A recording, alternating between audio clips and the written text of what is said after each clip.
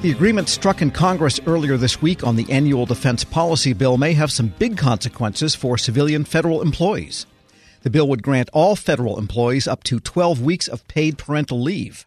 That's a brand new benefit employee groups and some lawmakers have been fighting for the last decade. The National Defense Authorization Act also takes a definitive stance on the Trump administration's proposed merger of the Office of Personnel Management with the General Services Administration. Federal News Network's Nicole Ogrysko joins me now with all of the details. A lot to unpack here, Nicole. Let's start with paid leave. What exactly would feds get under this new benefit? So the leave applies to both men and women, and it grants them up to 12 weeks in a given year for the birth, adoption, or foster of a new child. They'd have access to it starting in October 2020. The benefit does not, as previous iterations of this bill had suggested, apply to medical leave. So if you, for example, have maybe a sick parent, you could have used medical leave to take care of them, or if you yourself have a serious medical condition and need time to recover, you could have used that. But this leave doesn't apply to medical leave. It's only parental leave. And it's a separate category from the unpaid leave that federal employees currently get under the Family and Medical Leave Act. And actually, you don't need to exhaust the FMLA leave before using paid parental leave. You can just say, look, I'm about to have a child. I'd like to use this paid parental leave, however much of it you want. You get up to 12 weeks. And you still have your 12 unpaid weeks. Correct. So you could go 24 weeks without losing your job, half of which would be paid. You could. I mean, there are some exceptions that That's a long time, but... Yeah, that is a long time. There are some exceptions of the bill details. I mean, you have to, for example, you can't just join an agency and say, well, I'm having a baby in 2 weeks. I want to use my 12 weeks of leave. It doesn't quite work like that. And also, you have to agree in writing that after you use this leave, that you'll continue to work for the agency for at least 12 more additional weeks, before getting out of there. So you can't just use the leave and decide to leave. All right. So this is a big deal then. It really is a big deal. I mean, Congress has been working on this bill in some form or another for really about a decade now. I mean, Congresswoman Carolyn Maloney, she's now the new chairwoman of the House Oversight and Reform Committee. She's basically spent her whole career on this bill. She said she would get calls from federal employees asking how the bill was going, and oftentimes she didn't have great news to give them. Adam Smith is the chairman of the House Armed Services Committee.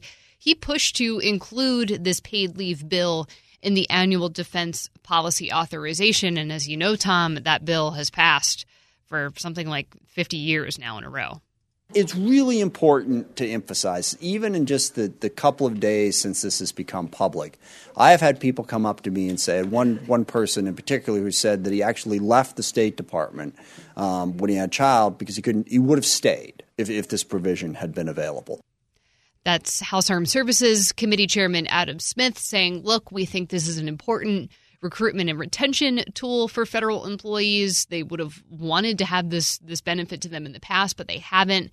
And, I think federal employee unions themselves, they really see this also as a win, frankly, in an environment where there haven't been that many wins. Sure. Randy Irwin is the national president of the National Federation of Federal Employees. If Congress gets this done, it shows that persistence pays. It shows that our government is responsive to the needs of working families. This bill is not an end-all, be-all, but is a huge step in the right direction. I'd like to thank everybody that supported it. Thank you.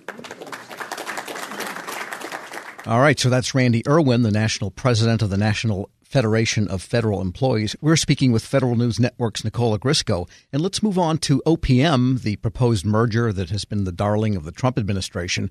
What exactly is Congress saying here in the NDAA, and what's the importance? So this is a big deal, Tom, because this, I think, is really the first time that Congress has taken a definitive stance on this issue. And they say, I think very clearly, no person may assign, transfer, transition, merge, or consolidate any function, responsibility, authority, service, system, or program that is assigned in law to the Office of Personnel Management. You can't move any of it to GSA, the Office of Management and Budget, or the Executive Office of the President. I would say that's pretty definitive language. It is definitive, and it doesn't rule out the possibility at all. It says you can't move any statutory function of OPM until the National Academy of Public Administration takes a look at this issue, until they take a top-to-bottom review of OPM, all of its functions, responsibilities, and then until NAPA really describes and boils all of this down in a report, they have to send it to Congress, and they must include recommendations about possible paths forward for OPM. This doesn't mean that the administration can't make future moves. I think they could potentially. That might be an outcome of this report. But the language here specifies that no OPM statutory functions can move. The administration could come in and make a case and say, look, well, the Chico Council, that's not written into law. We could continue our plans to move it. I think we'll see.